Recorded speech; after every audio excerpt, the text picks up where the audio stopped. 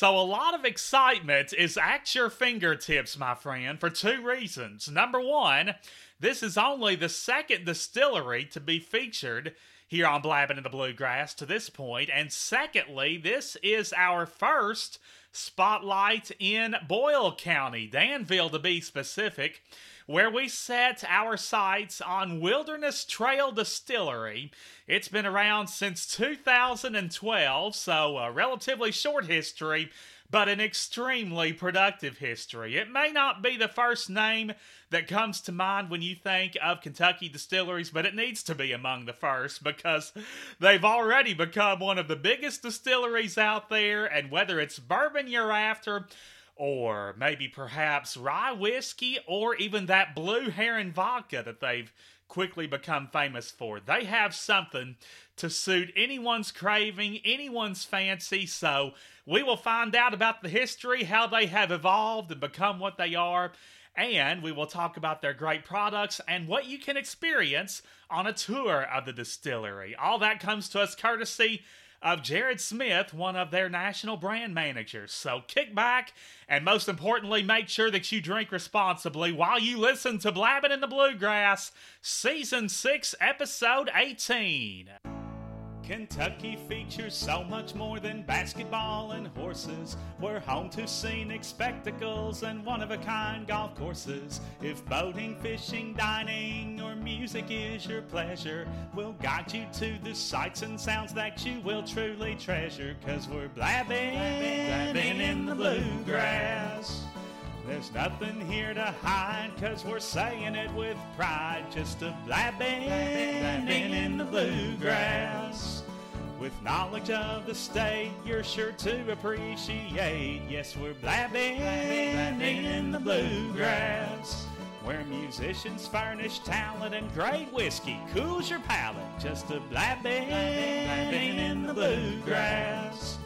With a fit for every taste, precious time is not to waste. From Flatwoods to Flat Gap, Franklin to Fulton, we absolutely fit this great Commonwealth like a glove, and we prove that on a weekly basis. Right here on Blabbing in the Bluegrass, as we thoughtfully and faithfully explore and celebrate all things Kentucky. I'm Sam Moore here once again at the dirt-free but dirt-cheap North Quail Motel in beautiful Henderson, KY. And we are taking you to the Bourbon Trail this time around. I tell you, your Bourbon Trail tour simply won't be complete unless you pay a visit to my man Jared Smith and his fine staff over at the Wilderness Trail Distillery in Danville. Of course, Jared's not there all the time. He is a national brand manager, and so he does a lot of traveling, as he'll tell us. But it's still, at least somewhat likely that you're going to run into him when you're paying a visit, and you'll find that he is an endlessly flowing font of knowledge when it comes to bourbon and the bourbon industry, and he is always, spreading his expertise to various groups on a national scale, so that's why he is here, there, and yonder all the time. He formerly gave tours of the distillery himself, but he has worked his way up to national brand manager, but they still have plenty of other quality tour guides that you're going to have a ball with and learn a lot from, okay? So we'll hear a little bit about those tours throughout my conversation with Jared. We will also, like we said, summarize the history and how they have become what they have become, and the location change and how it's different now than when they started. And they just have so much to be proud of, and no doubt nothing but a bright future there at Wilderness Trail Distillery, Danville, KY. And Jared Ray Smith is waiting in the wings. We will hear from him in just moments. But before we do, we have one important order of business. Well, at least to me it's important. Hopefully you think so too. But we have another Bluegrass Brain Buster. It's hot off the press and ready for your ears. My goal is to have one of these every week, so you'll get the question now, and then we're going to give you time to think about it, okay? While you hear about all the wide array of products that they have to offer, from, like we said, bourbon to rye whiskey to vodka. I mean, the possibilities are just seemingly endless, so you'll hear about all those while you're thinking, and we will give you the answer at the conclusion of today's show. So, Kentucky has two national monuments. What are they and where are they? Again, our great state has two national monuments. What are they and where are they? We have talked about one of them on the show, and we hope to talk about the other sooner than later. But anyway, little hint for you, but get the wheels spinning and we will let you know in the program's final segments. It's yet another Blabbing in the Bluegrass tourist temptation. Well, today we have one of the Bourbon Trail's best kept secrets, but we're trying to reduce its secrecy by featuring them today. They've been in existence since 2012, so it's a short but extremely impressive history, and they're they're growing and evolving, seems like, by the day, and they've enjoyed a tremendous amount of growth since the beginning, and a lot more no doubt to come. They call themselves Wilderness Trail Distillery, and they are located in Danville, Boyle County, Kentucky. So, a relatively short drive from anywhere there in central Kentucky. And so, here to talk about their history, their products, the tour perks and gift shop, all that they have to offer, and then some, is one of their national brand managers at Wilderness Trail Distillery. Let's hear it for Mr. Jared Smith. Thank you, Sam. It's Jared, an honor to be on the podcast. Well, we're sure glad to have you, sir. Now, you were telling me you're employee number 2, so you're a sort of second in command, I guess, up there at Wilderness Trail. How long have you been with the distillery? Yeah, so since 2012, before I started with Wilderness Trail, I worked for the other company that our two owners own, Firm Solutions. So I've been with them since 2009. Okay. So the first hire, once we started the distillery, the first hire was Michael Heist, who had been our head distiller, now our plant manager. And then I was our second hire then, to kind of take over pretty much everything else, starting a distillery from scratch, really. Yeah. I see. So you've been involved since the get-go, basically.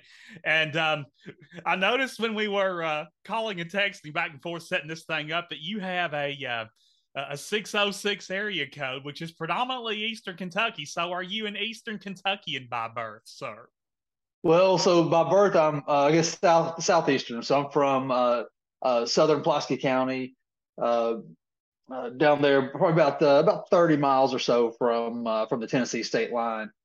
Okay, so Somerset area. Somerset area. So we're 606 down there, but I got this number here. Actually, my 606 is a Harlan number, and I got it whenever Justified was on TV, and I was a big how appropriate. right. I was a big Raylan Givens fan, so I was changing my cell phone numbers. Like, oh hey, I got to pick a new number out here. I'm gonna pick out a good one to remember, and it worked out well. that was quite fitting, sir. Now, you being a national brand manager, you were telling me off air here that you do a lot of traveling. So why don't you enlighten our listeners a little bit more about your role and what your job entails as national brand manager?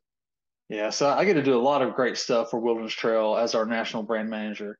Really, the big thing and what I enjoy most is the education. It's talking about bourbon, educating people on Wilderness Trail bourbon and just Kentucky bourbon in general. Talking about the history of it, how it's made, the process, going through the tastings of it, all the sensory evaluations, and then get to talk about our story, Wilderness Trail, and what sets us apart. So I get to do that with people all across the country. It might be the bartenders at a bar. It could be the staff at a store. Maybe I'm speaking with 30 people at a small bourbon club, or 350 people at a big bourbon society. It's just whatever. Anytime I can get in front of people and talk about Wilderness Trail and bourbon, that's really the main goal of my job. Now, within that, I do a lot of other stuff, a lot of project management with the distillery, a lot of marketing and design work as well. I'm fortunate that I get to drink a lot of Wilderness Trail too, because I got to stay up to date on our product and know the different batches and how we're evolving as it gets older. And Really, so my job is just to be an expert on Wilderness Trail and to be able to convey that to people up and down the line, whether you're a layman just getting into bourbon or you're the most hardcore bourbon nerd that wants to know the most detailed Right. thing about what we do. My job is to have something for you and to help to help make it fun and educational for you. Sure, and a little quality control mixed in there too, so that's never a bad thing.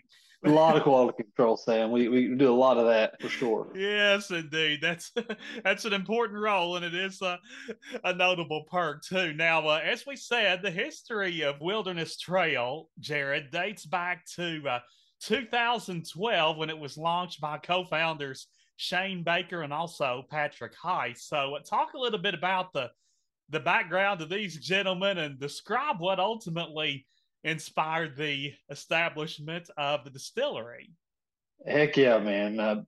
Shane and Pat, they're two great guys to work for, and I love talking about them. And they're our co-founders. They're the heart and soul of the distillery. And they started off before they became business partners. They started off as kind of as friends, as bandmates in a band called Fulcrum. They weren't a very good band. We don't sell their CD in the gift shop or anything Oh, like I had that. my hopes up, Jared. But they're they're two really good friends that got into this, making music together. And just kind of as they grew a little bit older and got into their careers, they realized they had kind of two really good skill sets. Shane is a mechanical engineer, so he's kind of all about the process side of things, and Pat is a molecular biologist, so he's a microbiologist. So he's all about the kind of the living side of things. Uh, Gotcha. yeah, yeah, and whatever they were kind of talking about maybe going into business together. This was really before the big bourbon boom had happened. So at that time, it was really more about maybe starting a business to help fuel ethanol customers. Fuel ethanol had recently been mandated to be 10% of every gallon of gas that you buy here in the United States. So there was a whole lot of demand for that, but not a lot of know-how in the industry. So they started off doing some consulting with the company called Firm Solutions that they started back in 2006. So the two co-owners of that, just those two guys, Pat and Shane, started off, consulting, helping people on the process. That led into offering some laboratory services. So we still do that for a lot of customers, but the laboratory analysis, allows us to really take that deep dive into that fermentation, those biological processes that are going on at distilleries, be it a beverage alcohol, a bourbon distillery, or a fuel ethanol distillery that's going to end up, in your gas tank. That fermentation process is basically the same. So doing that consulting, doing that lab work, that then led into some product development. So we saw the need for some really high quality yeast strains out there. So we've developed a very large yeast business where we supply yeast to many members of the industry, be it bourbon, fuel ethanol, seltzer makers. Really there's a whole range of industries out there that use yeast. So we supply them with that too. So Farm See, Solutions, really had a great background in working with other distilleries before Pat and Shane kind of decided to start Wilderness Trail on their own. So anytime you're kind of doing something for other people and you're getting really good at it, you kind of want to maybe take your hand at trying it yourself. So that was these guys. Decided absolutely. yeah, decided to start a small craft distillery. We knew we was going to make some good Kentucky bourbon. I'm a huge bourbon fan. I've been a bourbon drinker since before I was supposed to be drinking bourbon. Uh, you know how that goes. Uh, you know, Absolutely. Yeah, I've been in college. right? Yeah, yeah. Well, I was that kid, and even in high school, I was at field parties. Everybody's drinking, keg beer, and I had my Maker's Mark, sipping on it, thinking I was so cool. Our And I little was probably secret, Jared. right. Absolutely, absolutely, sure. No, condone it now for sure. It was a different time back then, Sure, sure. yeah, but been a bourbon fan for a long time. I was a history major there throughout college. Been a history teacher. So the history of Kentucky and the history of bourbon really go hand in hand as well.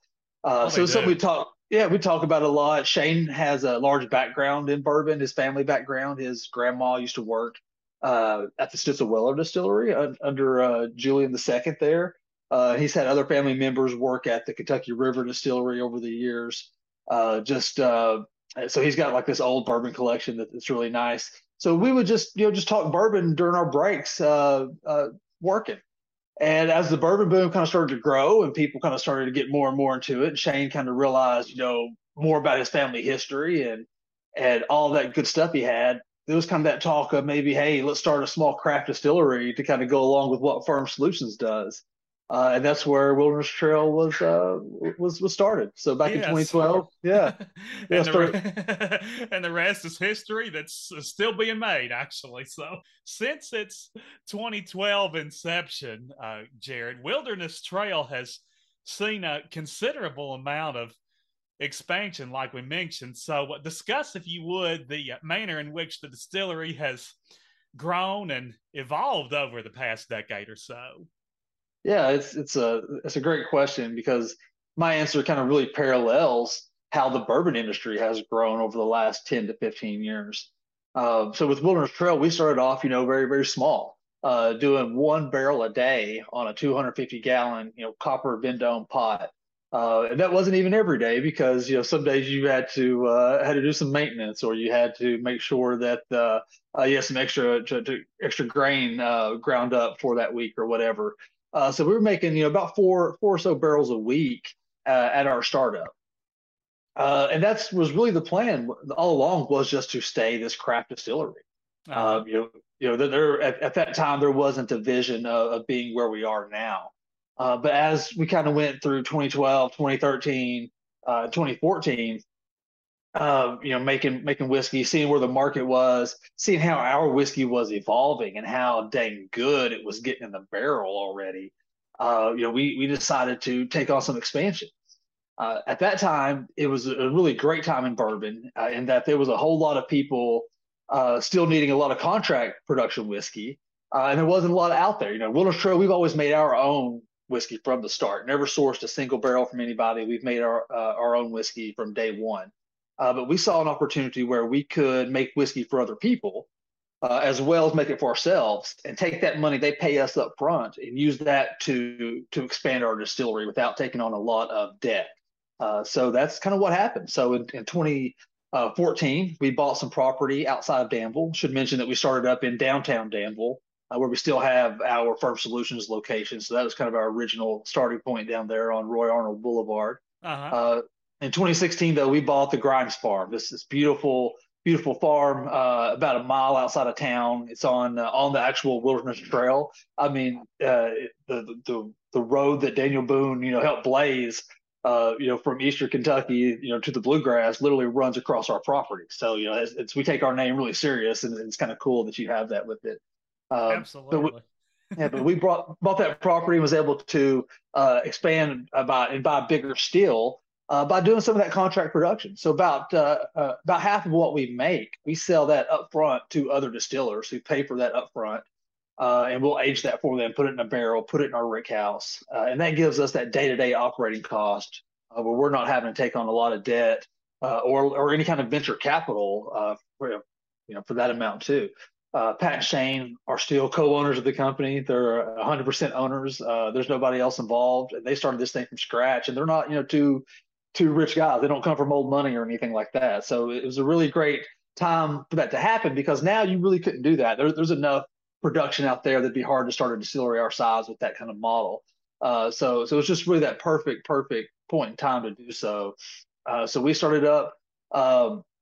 In 2016 with a column still, switched from that pot still, started doing 12 barrels a day, then added a second shift, went to 24 barrels a day. And then we decided to really kind of go big time. So we added a second still, a much larger column still, a 36 inch. That let us start producing about 215, 225 barrels a day. So that put us up there at the time about the 14th, 15th largest whiskey distillery in America.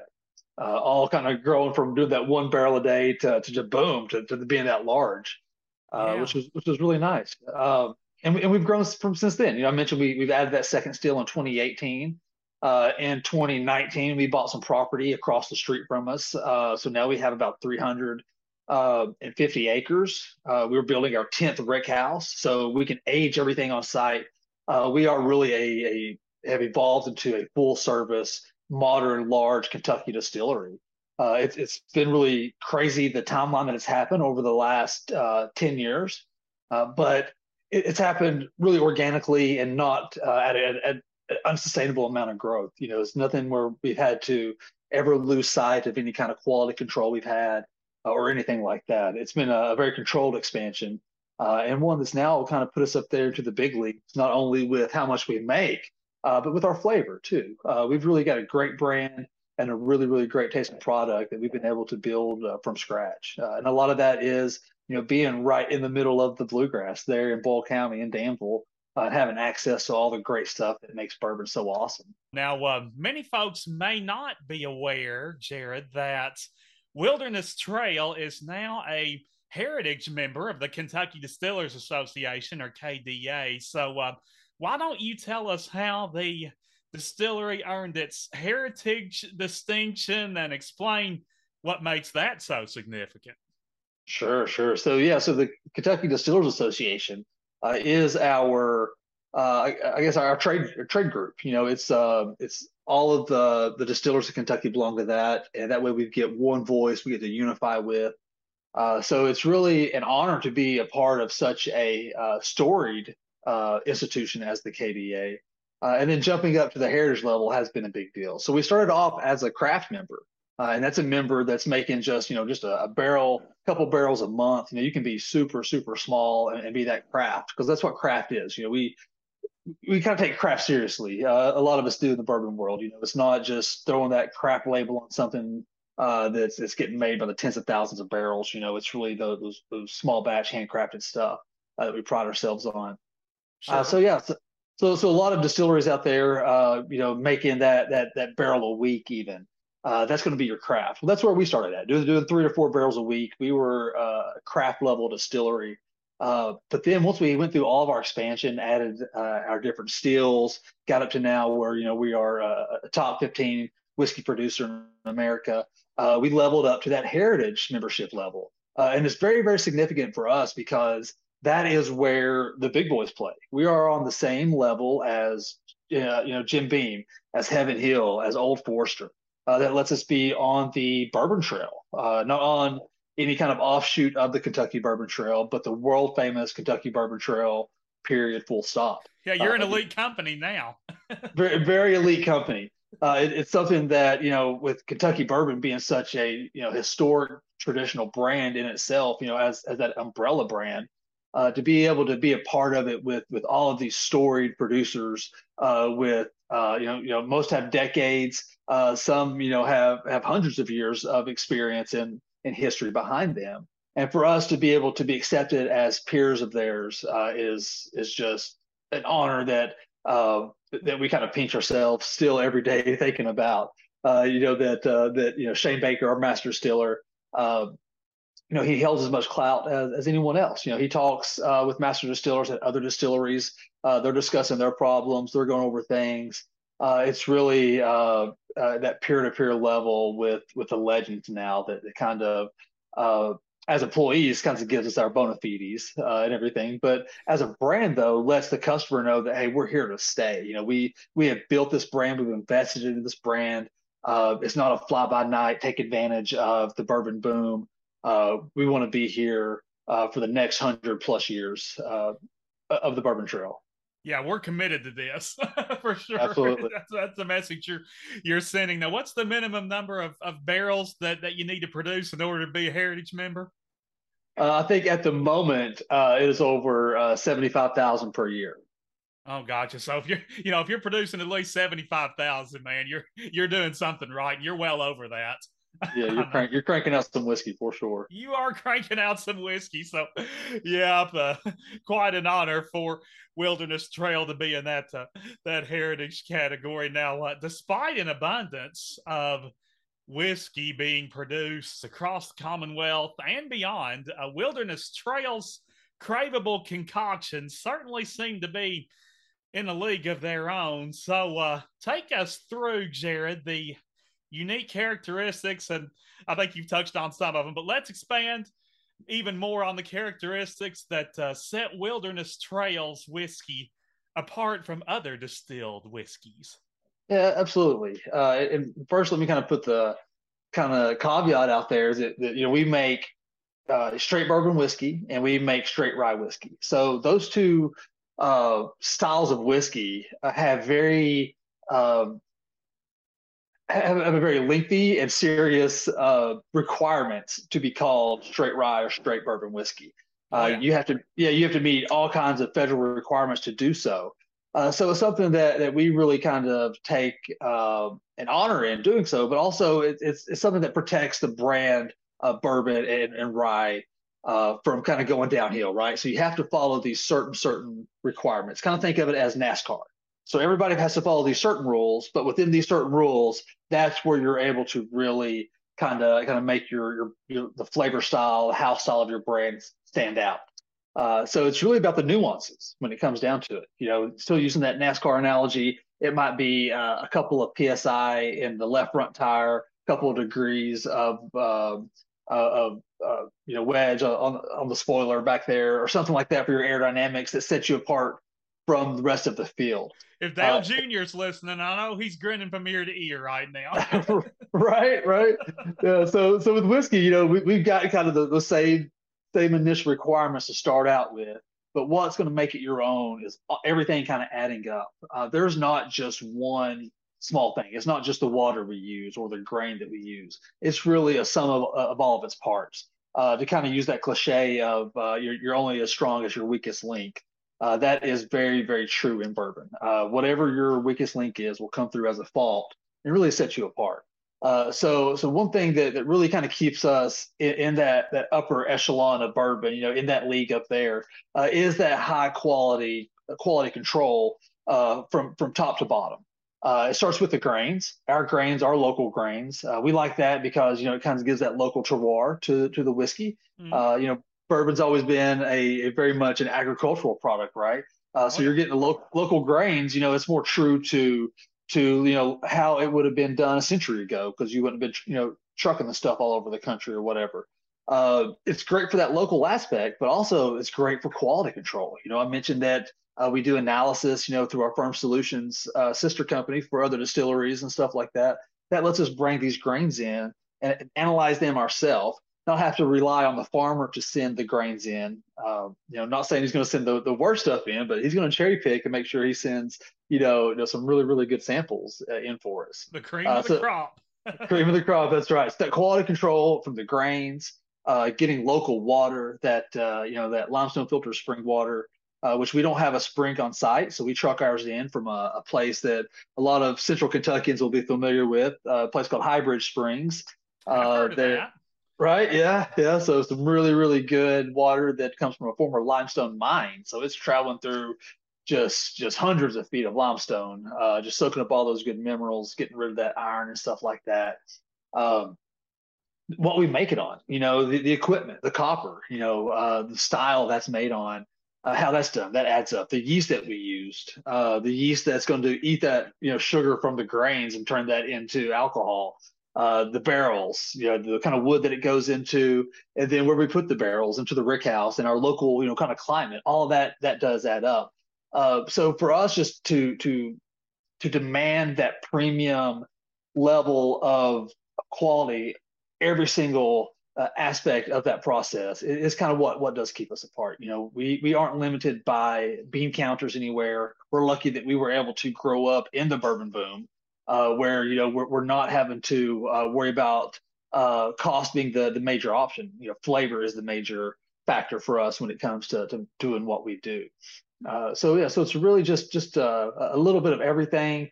That know-how, that fermentation expertise, helping all these other distilleries fix their problems gives us a lot of a whole lot of experience without having to go through those problems ourselves. You're able to learn from other people's screw ups and take those principles and apply it to your own distillery. There you go. So you don't make the same mistakes they made. Absolutely. Yeah. So all of that being said, I do think then what does kind of separate us as a younger distillery, being able to keep this high level of quality and this high level of flavor out there at a really good price, is our sweet mash process. So we do a sweet mash versus sour mash, meaning that we start every fermentation from scratch, fresh water, fresh grains, fresh yeast every single time. So we don't use any backset or any older acidic mash that we use to restart the fermentation. So it does give us a lot of fresh flavor. It actually makes you more susceptible to bacterial contamination because you're not as acidic to help control bacterial growth. That also keeps us a little bit more on our toes with the quality control. We're having to monitor those fermentations a lot more often. And lucky for us, we've got a laboratory on site where we can do that. So it's really about doing things the way that we need to do it to get the most flavor. It's not because it's the hardest way to do things, which is kind of cool, because you get to brag we are doing it this hardest way and still able to keep this high level quality. Right. But we're doing it, the way that gives us the best flavor. So sweet mash plus everything else, you get Wilderness Trail. That's really a super premium bourbon that we've priced in that mid tier market. It's a bourbon that at 4, 5, 6 years old drinks like most other brands, 7, 8, 9, 10, 12 years old. Just from that kind of quality control top to bottom.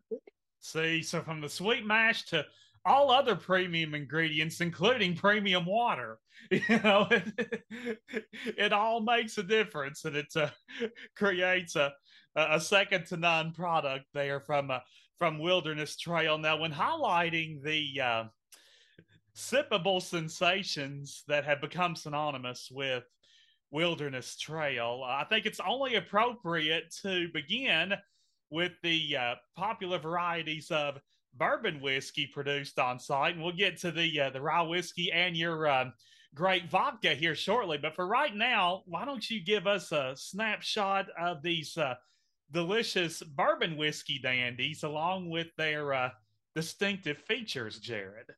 Oh yeah, I'd love to. I'd love to. So we make I guess the two most popular styles of bourbon, and that is going to be your wheated bourbon and your rye bourbon. And I'm saying that just to kind of clue anybody in that doesn't know, bourbon does have to be at least 51% corn. The Right. other 49% can be any other cereal grain out there. So you could use quinoa, you could use rice, all kinds of stuff, as long as it is a cereal grain. It's probably not going to taste very good though if you do that. No. Uh, kind of over the years through the process, trial and error, what we like, what's great about having this industry being hundreds of years old. We've been kind of able to narrow that down to really two big recipes, and that's going to be your corn, rye, and barley, and corn, wheat, and barley. Uh, and that's going to be what 99.9% of your bourbon is going to be made of out there. Some other folks might use something exotic. They might do a 4 grain bourbon with rye and wheat and barley and corn, all of that together. But for the most part, it'll be that wheated or that rye bourbon. Within those two, that rye bourbon is probably going to account for about 95% of the bourbon production being made. With the Uh, other five being wheat. with other five being wheat, absolutely, yeah. And this, kind of to lean back on my NASCAR analogy earlier, this is kind of where we can get back into that with, every bourbon's got to be at least 51% corn, but how much rye you use versus how much barley you use and how much corn you use, that's going to be definitely a big way to get your flavor. So for us, our recipes, which we're very transparent with our recipes, they're going to be 64% corn, 24% wheat or 24% rye, depending on the recipe, and then 12% malted barley. So what that does is give us plenty of corn for those carbohydrates, get those sugars out there. That's what's going to be turned into alcohol. We're only at 64% corn, whereas a lot of brands are in their 70s or 80% on their corn, because corn is the cheapest grain out there. So you're right. So we're that much lower at that 64%, and the 24% wheat. So we got a lot of the small grain, 12% of the barley, a lot of the small grain in there for that flavor. So that really does let that flavor kind of come through. Let's the corn help with some of the sweetness, produce a lot of that alcohol, but a lot of the good flavor then will come from that large amount of the small grains. Same thing with the rye. The rye is going to be at that 24% as well, 12% barley, so really allow for a lot of flavor.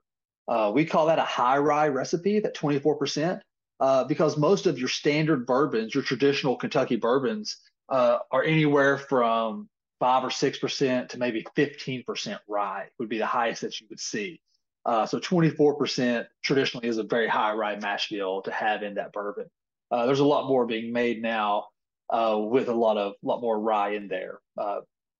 That's why we call it the high rye. The wheated mash bill, uh, that wheat is going to give you some good flavors. The wheated bourbons are popular right now, right? With your Maker's Mark, and everybody wants the Pappies and the Wellers and Oh stuff yeah, like that, right?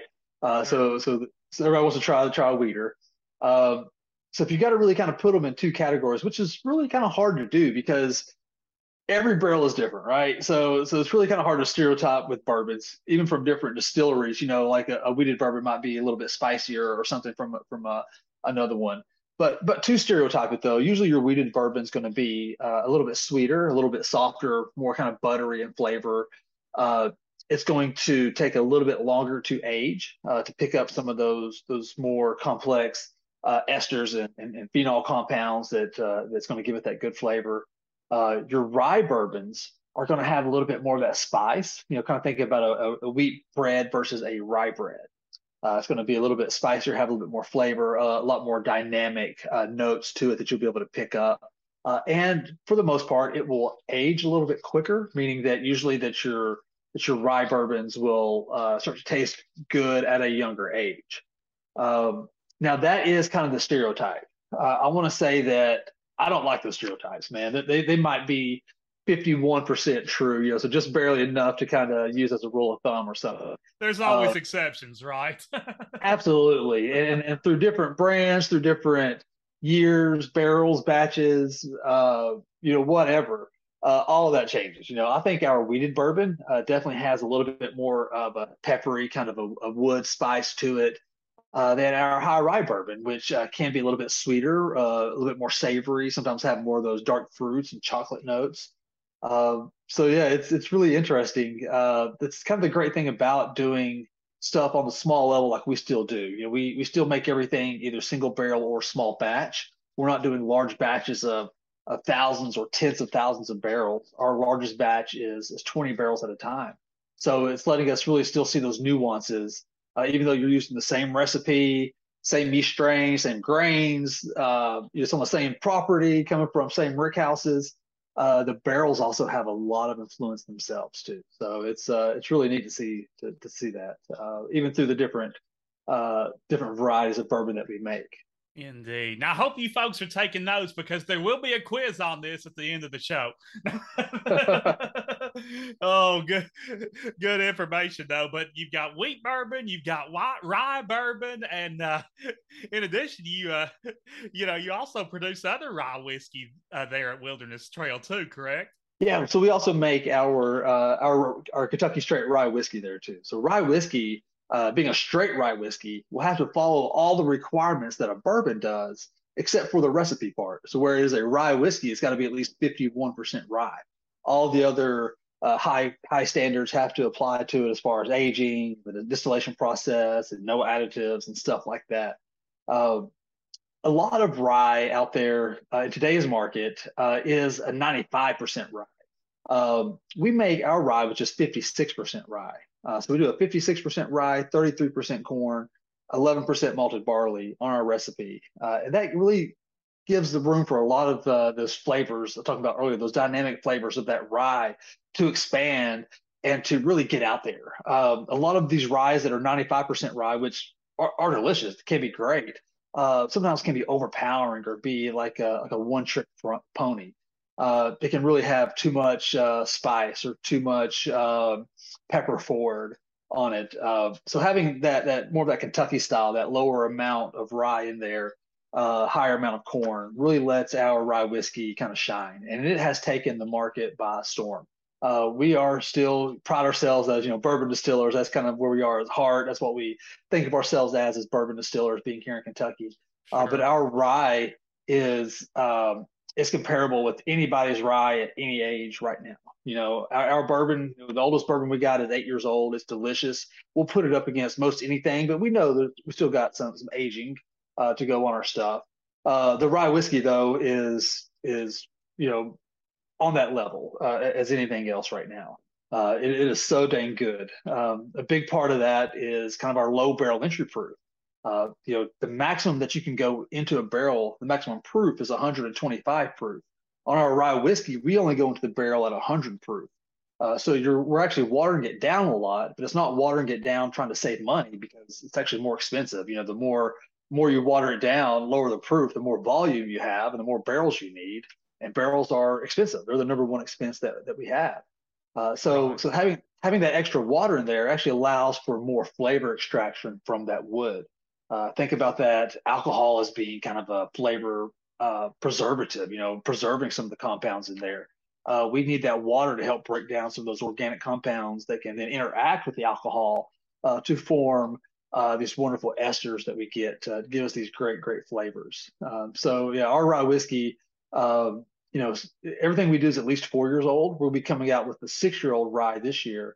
And we just can't wait to see what everybody thinks of it. It is something that we are so proud of and really can't wait to get on the market. In addition to all this whiskey, and as if that weren't enough, another notable claim to fame from Wilderness Trail Distillery is that incomparable Blue Heron vodka. So, explain what has made Blue Heron such a huge hit among your valued patrons there, Mr. Smith. Yeah, Blue Heron, it really has a cult following. It's been amazing. So Blue Heron is the vodka that we started making at the same time we started making bourbon back in 2012. Like a lot of new startup distilleries, it takes a while to age your product. So if you're not buying product from other places, you're probably going to make some vodka, some gin, and some rum, just to have in your gift shop, just something for people that come to a tour to be able to taste and kind of get a sense of what you can do. That was us with the vodka. We chose vodka because um, it's hard to differentiate yourself in vodka. Most vodka tastes the same, whether people want to admit it or not. Right. Uh, Most vodkas come from the same, 6 or 7 distilleries in America.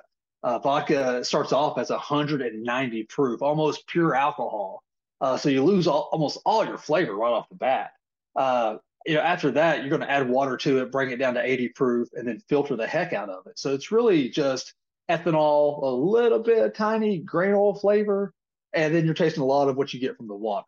That's kind of vodka for you. So we wanted to do things a little different with ours. So being a sweet mash, that was one. Number two, with our Blue Heron, we made it. I should say a lot of vodkas are made from single ingredients, be it corn, like Tito's, be it wheat like Grey Goose, be it bison grass or potatoes, whatever. It's usually just one type of ingredient. We used our wheated bourbon mash bill, so it's kind of three ingredients in there. The same recipe that we use to make our bourbon. We use that kind of as the base to make the vodka. So we use that recipe, distill that up to 190 proof, and then we'd add that spring water to it, bring it down to 80 proof, and bottle it. The big step that we did not do was filtering it. Most vodkas, that's where they get their lack of flavor, their smoothness, quote, is from that filtering. How many times they filter it? Most brands brag about it. This is 7 times filtered. This is platinum filtered. This is 12 times diamond filtered. Just take a look at the vodka aisle sometime. Uh, Ours was unfiltered. We didn't feel like it had a fault that needed to be filtered out, but also it had some of that wonderful grain oil kind of flavor. So it had just a little bit of oomph to it, a little bit of sauce to it, we'll call it. Yeah. So yeah. So that's what made it so popular. Having something that was a vodka that was near odorless, near tasteless, but also had a little bit of flavor, a really nice mouthfeel. It's a thick, oily vodka. That sounds Mm. kind of weird, but if you're doing a shot or making a cocktail, that viscosity of it does kind of make a difference. So yeah, but it's been something that we sell a lot of it out of our gift shop.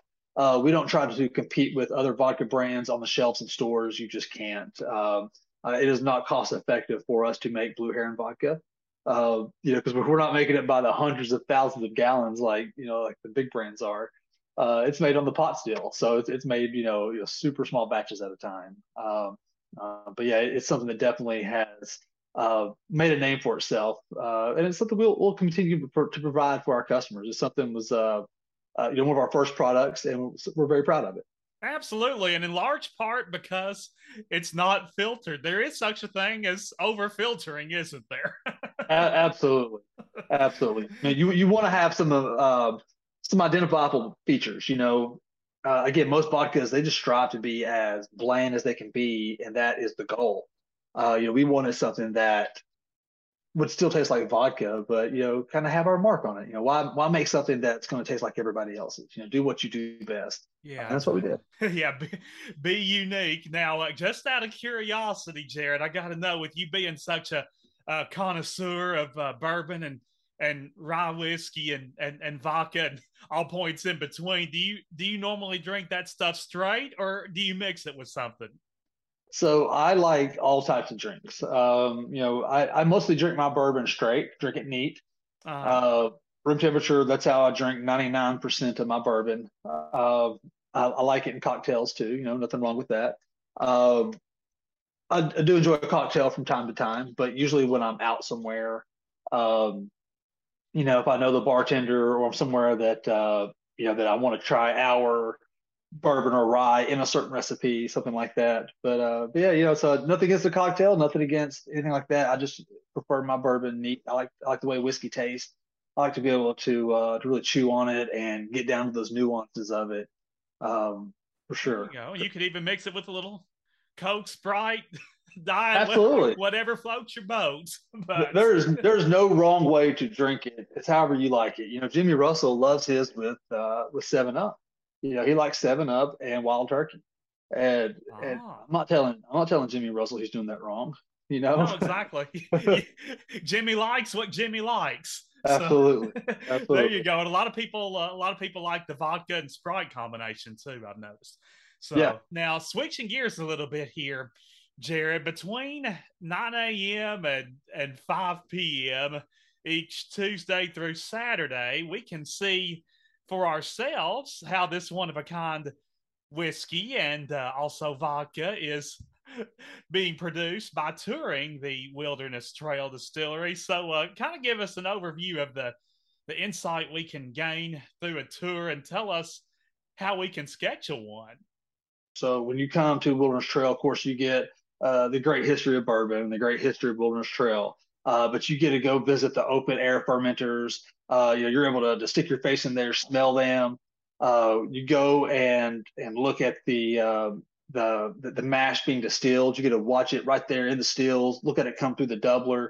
You're going to drink that new make or that White Dog whiskey right off the still. So that clear stuff before it even becomes bourbon goes in the barrel, comes off the steel at 137 proof. It's coming off there high test for sure. We let you try that so you can see how it tastes as a raw product before it evolves into its final form. Um, from there, you're going to see how it's barreled and talk about the importance of the barreling process and the barrel to the whiskey, and then go down to the rick house and tour the rick house and see the different positions, locations, and just the design and construction of how that rick house is made. So you really get that full spectrum of the bourbon making industry. How it is from start to finish. We don't sugarcoat anything. We don't lie about anything. It's not so much as a Wilderness Trail product promotional tour as it is a bourbon educational tour. That's something we're very, very proud to be with that. We let the product kind of sell itself on the tasting. And that's really the best part of the tour is at the end when you get to do the tasting. Yeah, Uh, the taste test, shall we say? right, right. You get back to the gift shop, you get to try our flagship products, the wheated bourbon, the high rye bourbon, the rye whiskey. You'll get to try whatever kind of special barrel pick that we have in the gift shop at that time. If we have some of our limited edition bourbon, like the 6 year or the 8 year old bourbon, you'll get to try some of that too. So we See, really want the visitor to be able to come there, learn about it, but then drink it at the end. Putting that in your mouth and tasting it. That's the best way to literally absorb that knowledge. You're taking it in your body, everything you have learned and what has made that up to this point. Now you're able to ingest it and see what the end product is, and it's just a really great story. It's a great show. It's a great educational time. And See, yeah, yeah, yeah. So you're killing three birds with one stone. There, you're learning more about whiskey. You're learning more about Wilderness Trail products, and you're tasting them at the very end. Now, do you prefer that people book those in advance, or can they just walk up and request a tour? yeah. So that's something that's really changed over the years. Is now you do need to book them in advance. Gotcha. Used to be you could walk up any bourbon distillery, get a tour, on site, ad hoc. Boom, let's do this, and that those days are long gone. So now you need to call ahead or visit our website. Probably the best way for most people, wildernesstraildistillery.com, and you're able to book a tour that way through our partnership with Any Road. So you're able to find a time. You're able to pay for it right then if you want to, or if you want to wait, you can pay for it when you come to the distillery. But this will reserve your spot. Lets us know you're coming. Let's just be prepared for you. For us, even being a new brand, just being on the Bourbon Trail, we are overrun every day with hundreds of people. So it's something that yeah, if you want that full guided experience, definitely be prepared and make that reservation. So yeah, book in advance. That's the best way to be ensured that you're gonna get the tour at the time you want. I'm guessing those probably last what about an hour, hour and a half. Yeah, you're looking at around an hour for each tour. Okay, Uh, all right. yeah, So yeah, and they're known to go longer too. It's something that uh, you kind of take the temperature of the room, and sometimes your tour needs to get out of there and get on to their next spot. Other times they want to sit there and learn more, and that's what's great is having tour guides that are knowledgeable to be able to sit down with them for an extra 20 minutes over the tasting part, try some new stuff, and talk about some stuff maybe they didn't get to cover on the tour. I was notorious sometimes back whenever I did tours for some of them lasting 2 to 3 hours because you just get in a group with someone and you got a group and they really want to learn and you want to teach and it just makes a great partnership. absolutely. So that's a good thing. You can generally be flexible depending on the group and the questions that they have and all that fun stuff. So that's a definite perk. Now, a wide array of souvenirs are readily available to Wilderness Trail visitors in its convenient gift shop, and we've touched a little bit on it already. But enlighten us on the goodies that we'll find on the shelves while perusing the gift shop there, Jared.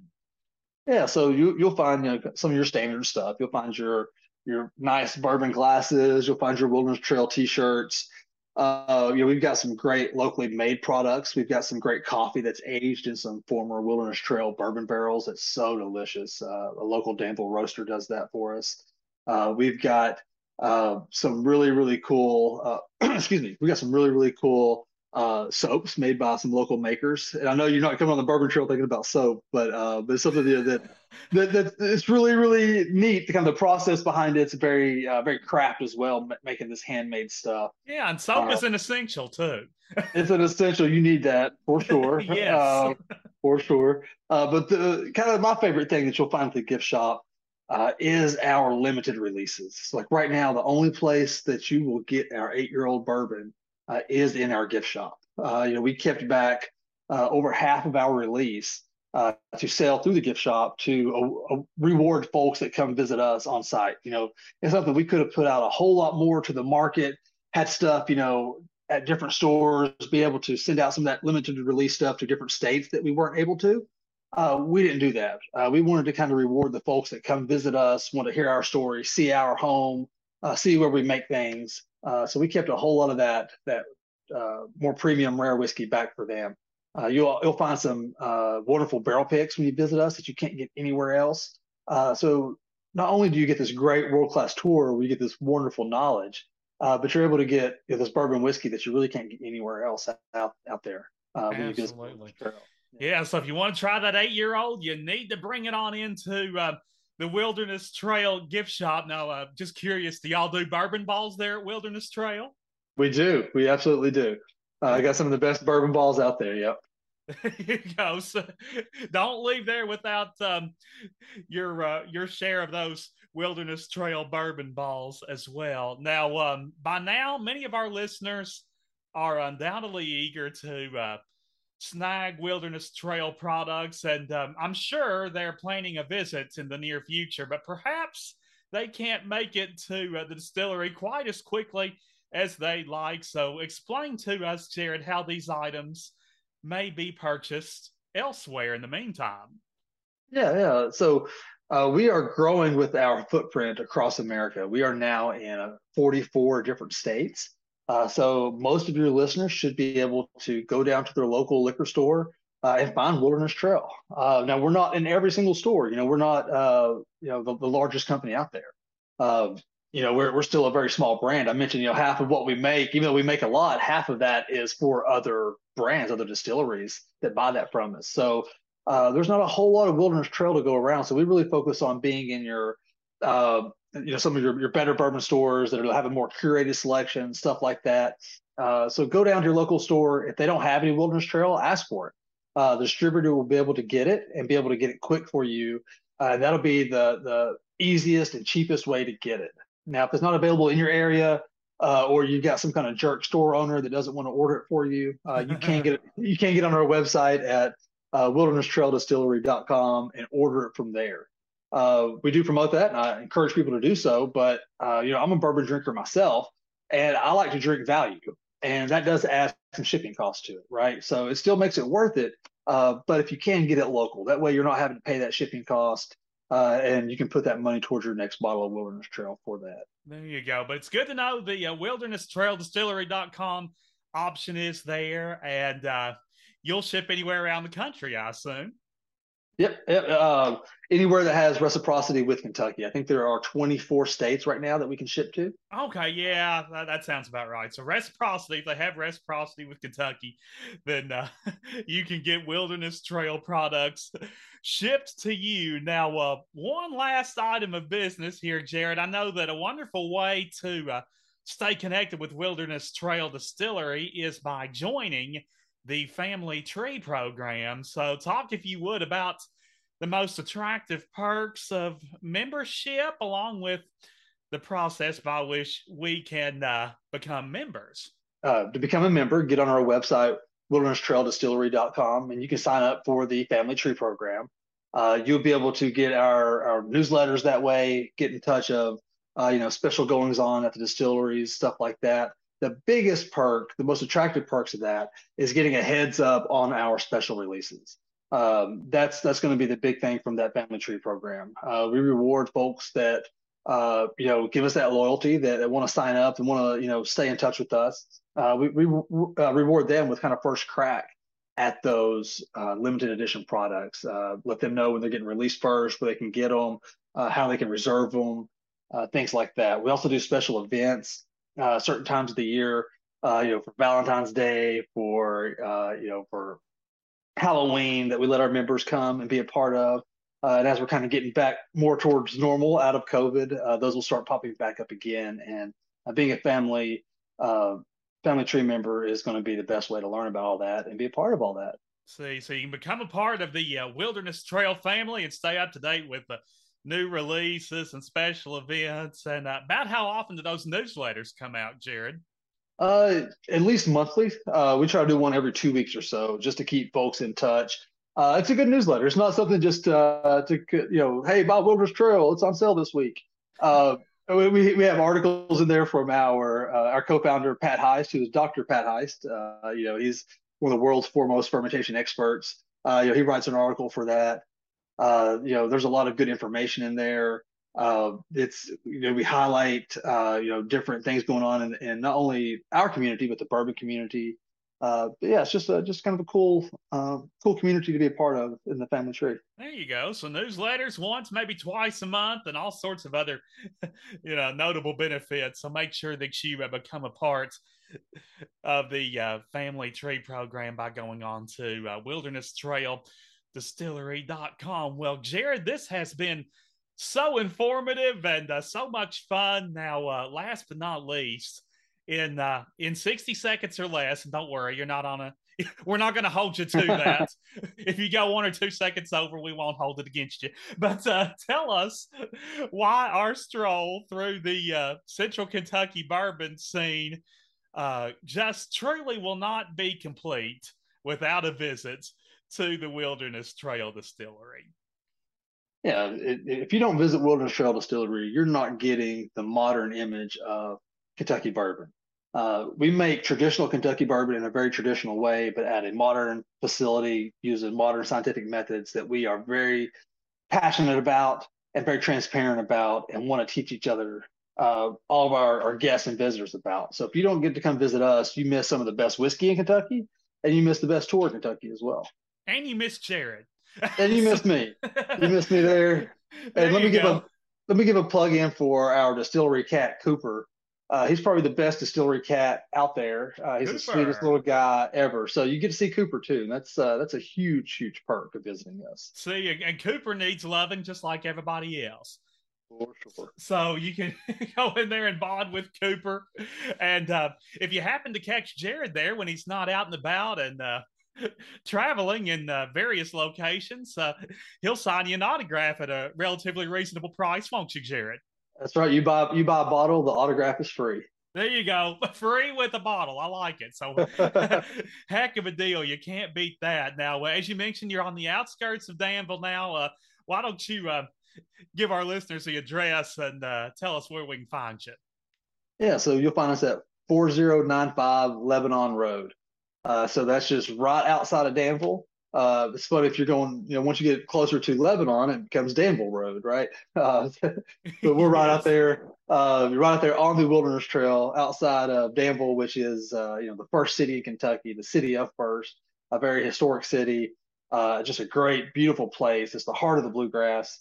When you come out and visit us, you won't regret it. You really get one of the crown jewels of Central Kentucky, right there. Yes, indeed. It is truly the heart of the bluegrass, and you can stop in and take tours, as we mentioned, Tuesday through Saturday from 9 to 5. And why don't let's give them that phone number, Jared? Yeah, that's going to be 859-402-8707. Just give us a call, get online, any way you want to make a reservation or ask a question, just holler at us. That's why they're there. And as we've mentioned multiple times, wildernesstraildistillery.com is the website. I'll link you all to that in my show notes as well. You can also find them on the most, if not all, of the social media outlets that are out there now, including Facebook, Twitter, Instagram, YouTube. Am I leaving any out there, Jared? No, I don't think you got them all. Okay, well, there are others. I'll tell you, it seems like there are others popping up every day, but those those are certainly the biggies. And Right. regardless of which social media outlet you use, you're never far off of the Wilderness Trail Distillery. Well, Jared, thanks so much for coming on with us. We've sure had a bunch of fun. We hope you have. Yeah, man, it's been my absolute pleasure. It's been my honor to be on your show. Thank you so much. Anytime your customers have any questions, want to visit, want to learn more about whiskey, come see us at Wilderness Trail. And Sam, you do it too. Anytime you want to come have a drink, buddy, let's hang out and catch up. You don't have to twist my arm too hard, sir. So I will be there sooner than later, and we'll do this again sometime. All right, great. Thanks so much, Sam. Whether you mix them up or drink them straight, they're products you'll appreciate from Wilderness Trail Distillery in Danville. So go to your favorite liquor store and ask for them by name. And if they don't have them, they can certainly get them for you. And there's also the online option, like Jared mentioned. Just go to wildernesstraildistillery.com and you can shop online as your heart desires and place your orders there. I will even link you to that website in my show notes to make it even easier for you. And not only can you shop online, you can also use that website to book your upcoming tour that we know you're going to take, find out anything else you want to know about them.